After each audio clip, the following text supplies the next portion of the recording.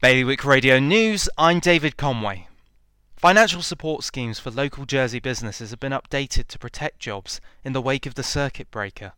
The co-funded payroll scheme and the visitor accommodation support scheme have been updated with the maximum subsidy brought to 80%. Two Guernsey deputies are seeking to reinstate the age-related allowance at a cost of £4 million per year.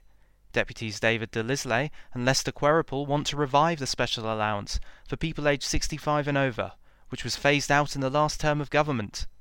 A type 1 diabetic in Jersey, who was refused funding for a monitor he felt was necessary to manage his health, has had a discrimination claim against the health minister thrown out. The claimant said the monitor funded by the health department did not meet his needs, and not funding his requested monitor was an act of discrimination. Between the 4th and 6th of December, 879 people were recorded as arriving in Guernsey. 81% of the arrivals opted to have the Day 1 test, and of those statistics, none have been identified as positive. More on those stories at bailiwickexpress.com. Today's weather, sunny with showers, top temperature 8. Bailiwick Radio News.